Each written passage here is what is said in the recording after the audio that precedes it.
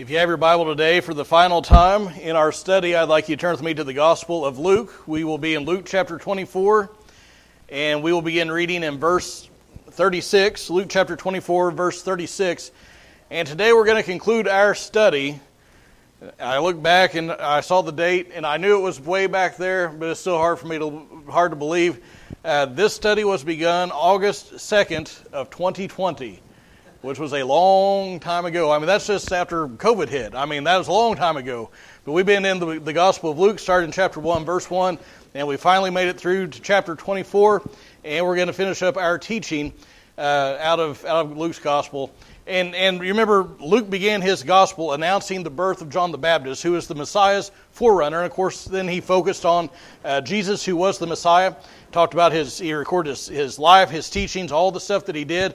He talked about his sacrificial death on the cross, his burial and resurrection, and today we're going to look at of course, we talked about the resurrection on Easter, and then last week we saw a post-resurrection account. Today we're going to look at the final one that Luke records in his return to glory.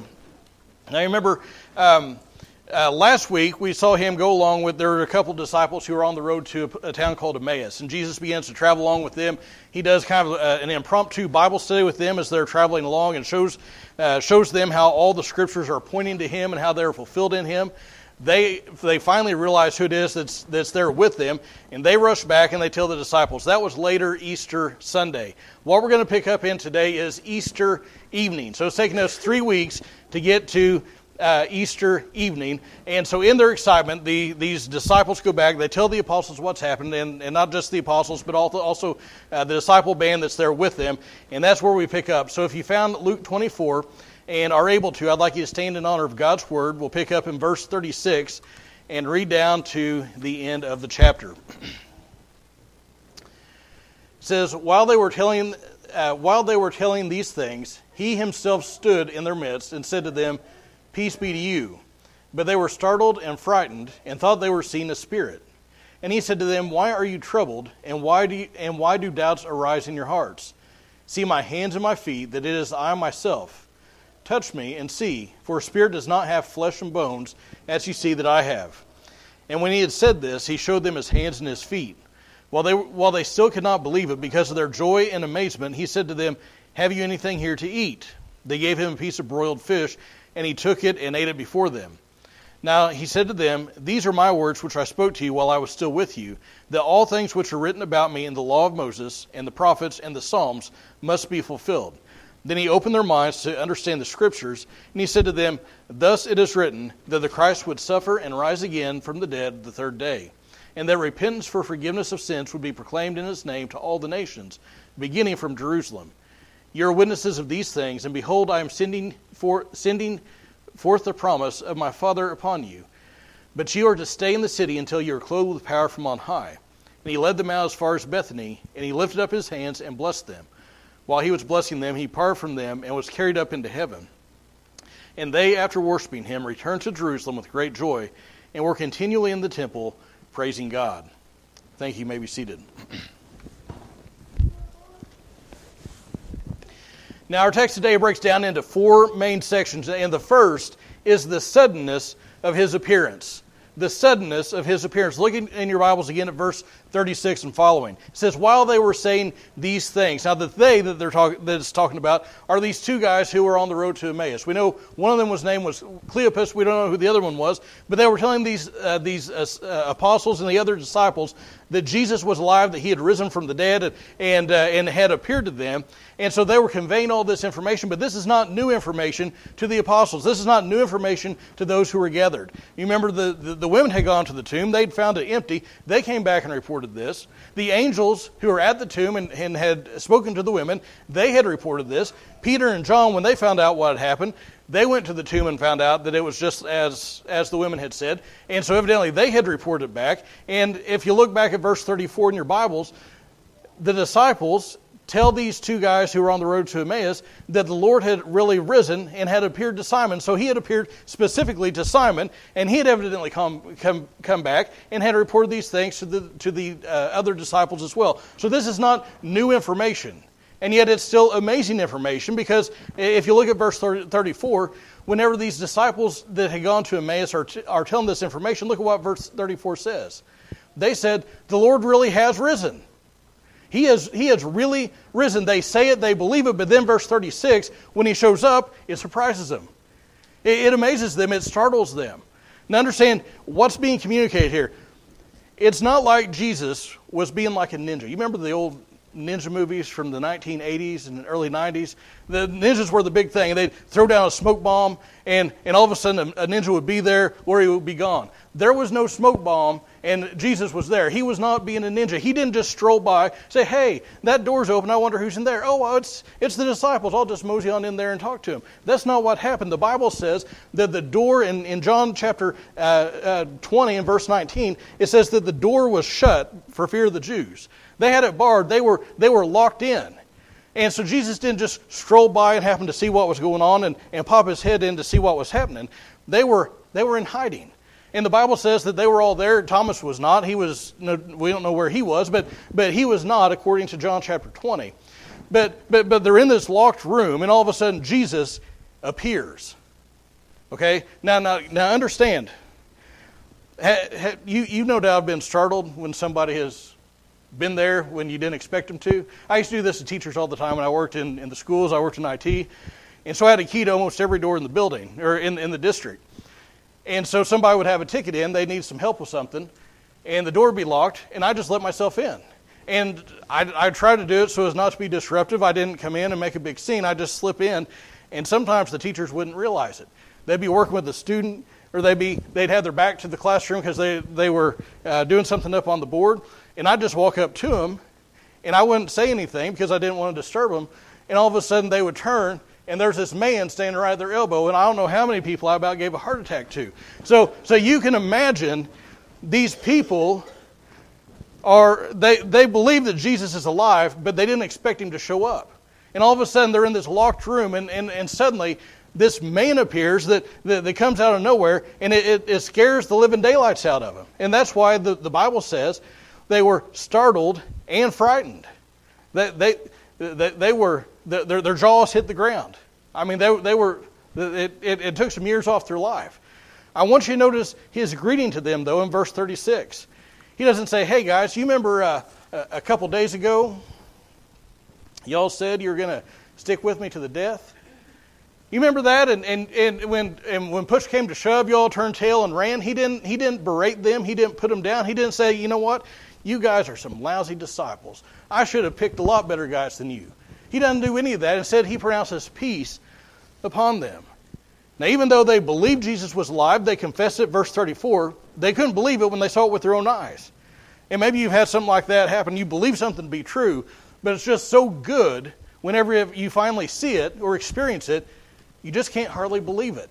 And that's what was going on. They were amazed. And some people thought they were seeing a ghost. And that leads to the second section, and that is the nature of his resurrection. If you look at verses 38 and following. Some had doubts he had risen bodily from the dead. They thought he was a spirit. They thought he was an apparition of some sort.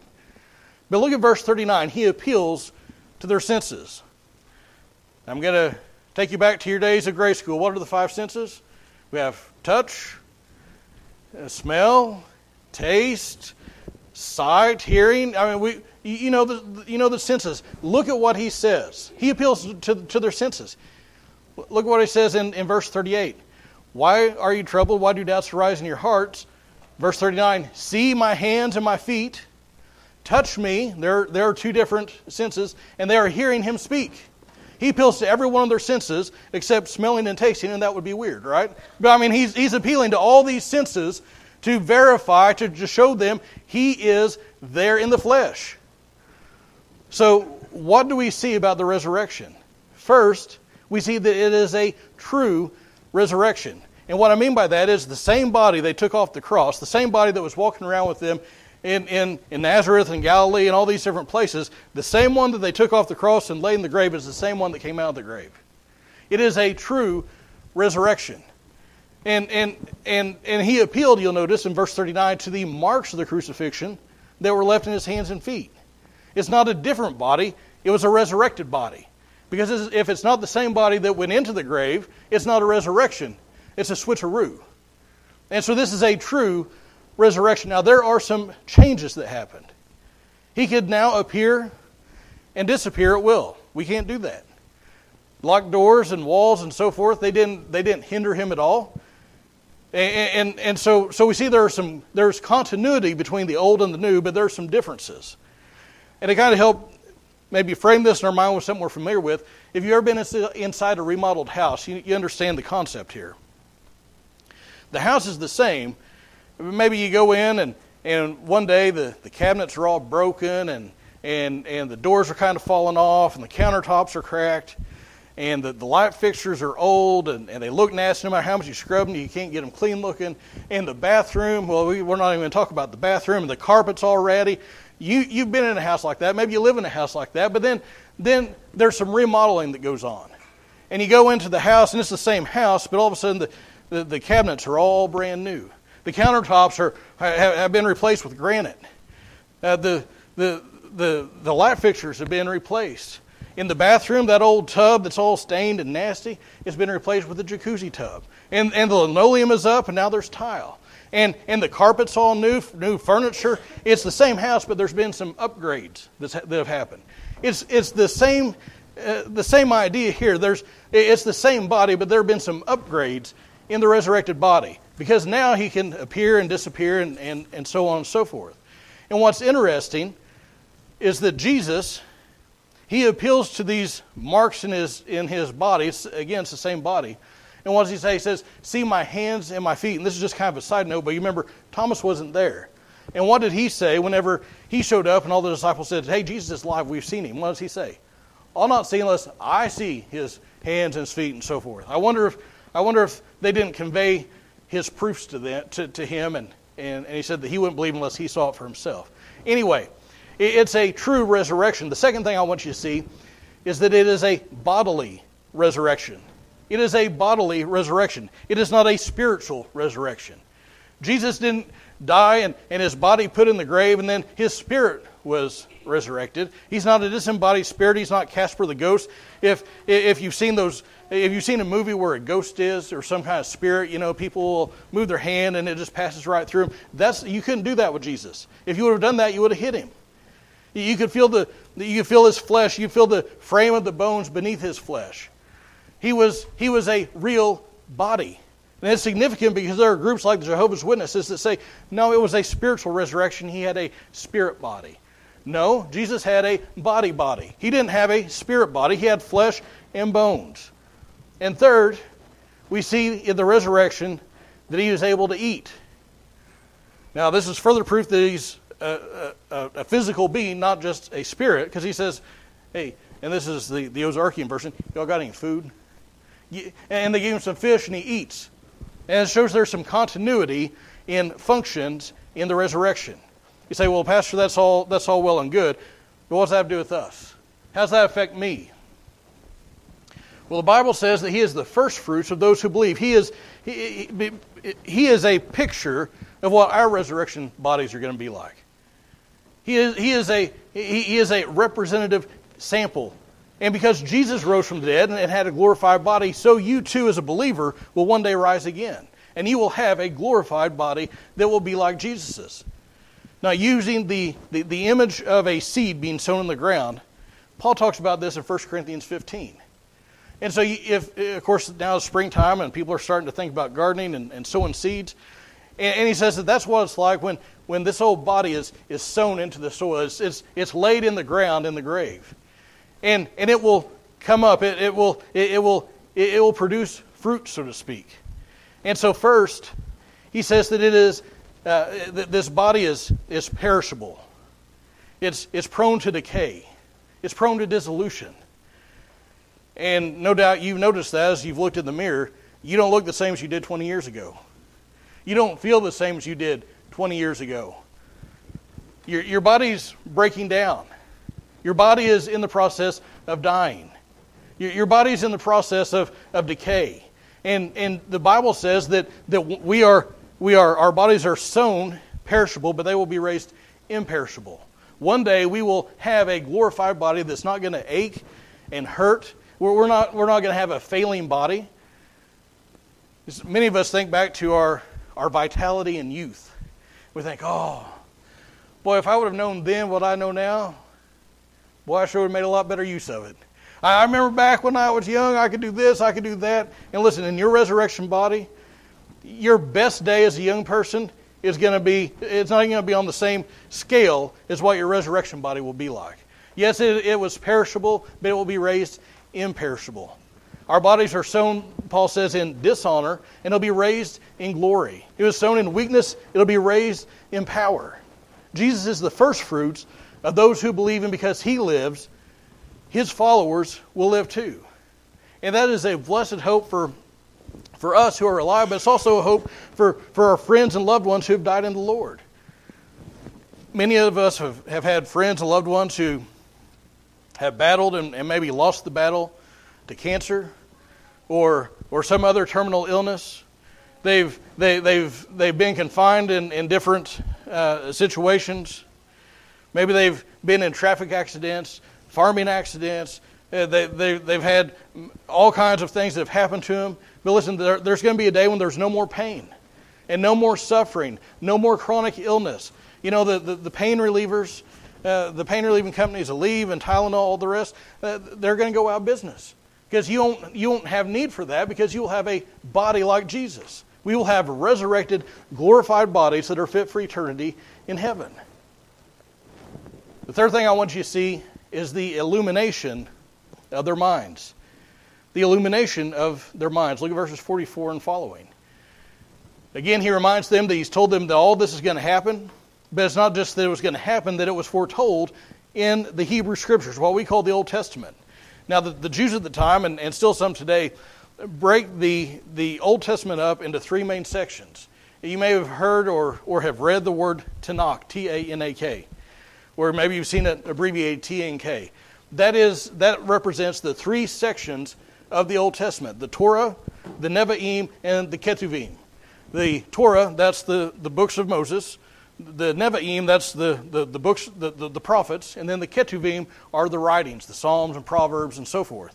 And so if you look at what Jesus says, in verse 44, he says that all things that are written about me, where? In the law of Moses, the Torah, the prophets, the Nevi'im, and the Psalms, the Ketuvim, the writings. He says that all the Scriptures point to Him. All the Scriptures point to Him. And he says, and the Bible says that He enabled them to understand. Now, we saw the same thing last week. God enables His followers to understand the Scriptures. God enabled the men on the road to Emmaus to understand, to see how these things point to Jesus. And when you read your Bible, you need to be asking God to help you to read and understand the Scriptures. Not just to see what the words are on the page, but that God would illumine your mind, that He would enlighten you so that you could see how the Scriptures are fulfilled and point to Jesus. Now understand, even if you pray that, you still have to pay attention, because not everything that pops in your head after you pray is necessarily from God. Because if you don't do that, I mean, you still have to compare Scripture with Scripture and so forth. But if you don't do that, you might end up like the lady who one day told her pastor that she's going to divorce her husband. And he was surprised at that. He was disturbed by that. And he asked for some more information and said, she said, God showed me from the Scriptures I should do that. And he kind of raised his eyebrows and said, really?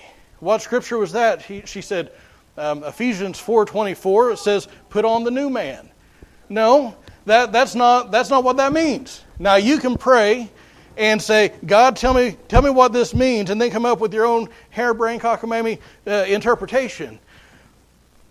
But what I'm saying is, you're not going to fully understand the Scriptures unless God enlightens your mind. And Jesus opens their minds to understand the Scriptures and how they have their fulfillment in Him. But I want you to notice, this illuminating work is not meant to be hoarded up just in the church house. Because He says you need to understand the Scriptures, but then you need to put some shoe leather to it. In verse 46, He said it's written that Christ would suffer and be buried and rise again. But now you need to take it out to the highways and the byways, and you should proclaim it to all the nations that need to repent for the forgiveness of sins. That's the whole point of Jesus dying on the cross and rising from the dead. We need to proclaim repentance for the forgiveness of sins to all nations. Why? Because all people everywhere in all times are sinners. All people need Jesus.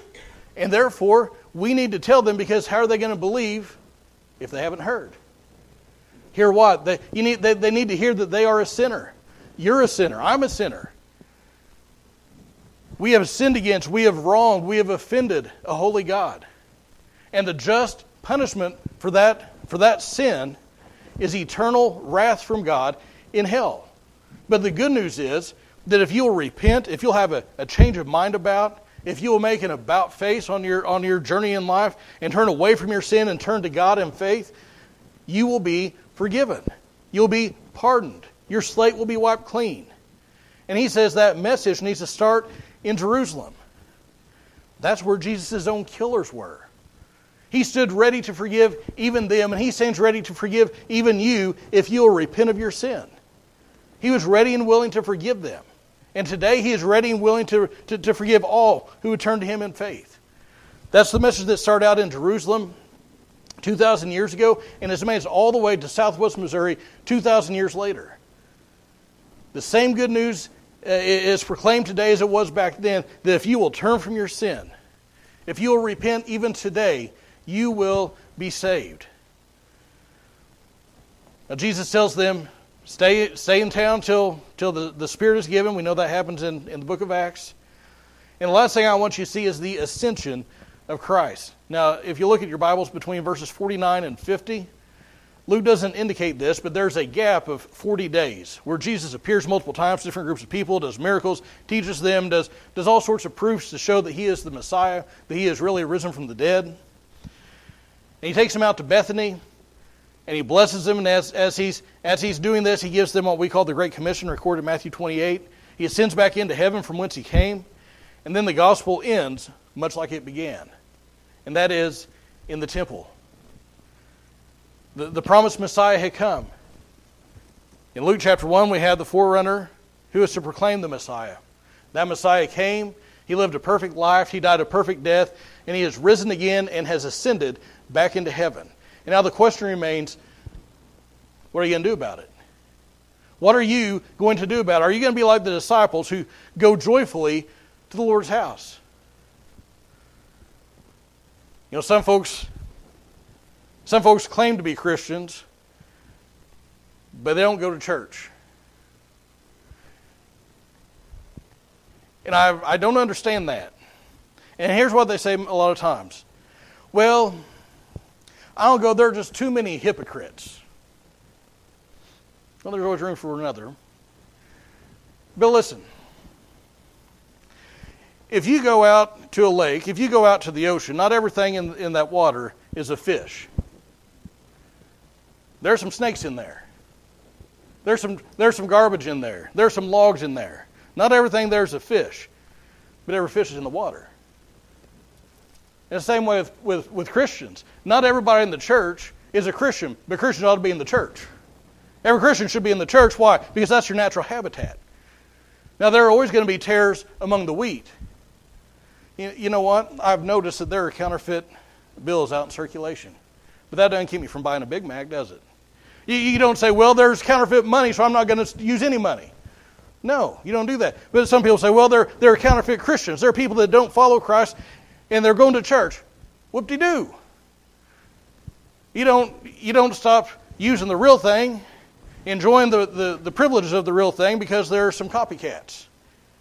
Don't stop going to church because there are some copycats, because there are too many hypocrites, because there are some counterfeits. You don't do that. You should be in the church. They went joyfully to the Lord's house. And when they were there, they were joyful. Why? Because Jesus had risen from the grave. And listen, the same is true today. Sometimes we come to church and we look like somebody kicked us in the shins and we've been sucking on a sour lemon. And I get it, because sometimes I look like that even when I'm happy. Some of us just have a frown that's just perpetually on our face. I get that. But listen, sometimes when we sing the songs of Zion, now I look out at everybody every once in a while, and I can see if you're singing or not. And sometimes Scarlett's almost singing a solo. But she shouldn't be doing that. Why? Because when we sing the songs of Zion, lift your voice and sing. When we pray, pray. Sometimes, heads bowed, eyes closed. That's a great time to bow your head and close your eyes. And when I say, when I encourage you to pray, that's a great time not to just close your eyes and think about going to Cracker Barrel. That's a great time to pray. Sometimes we just go through the motions, but they went joyfully to the Lord's house and they really rejoiced and they worship God. But maybe you're sitting here and you're hearing this today, and maybe even today the Lord is enlightening your mind, and you're beginning to understand that you, not just everybody else, not just me, but you are a sinner, and you need to repent. You've never done that. Friend, that is the best thing you could ever do. That's the whole reason Jesus came, was to provide salvation for sinners. I want you to stand with me as musicians come. And as you stand, I ask you, bow your heads and close your eyes.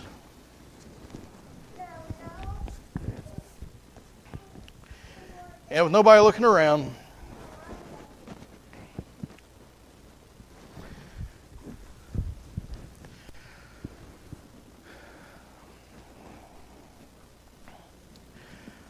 I encourage you to honestly take stock of your spiritual life. Are you a follower of Christ? Not a perfect follower of Christ. There's only been one perfect person, and that's Jesus. I'm not talking about perfection. But do you seek to please Him in all that you do?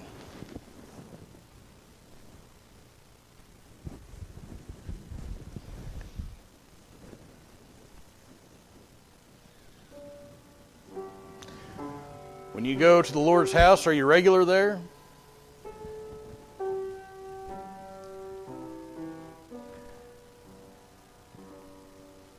Do you participate? Do you just go through the motions?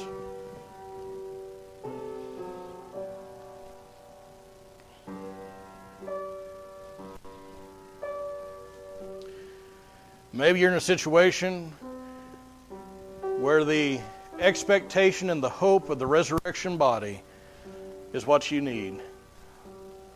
And you look forward to those days of no aches, no pains, no hospital visits, no doctors poking and prodding you, no prescriptions, perfect health, vitality. One day, because Christ rose again, you too will rise again. Those loved ones in the past that have died in the Lord will be reunited. And they too will be free of those pains and sufferings.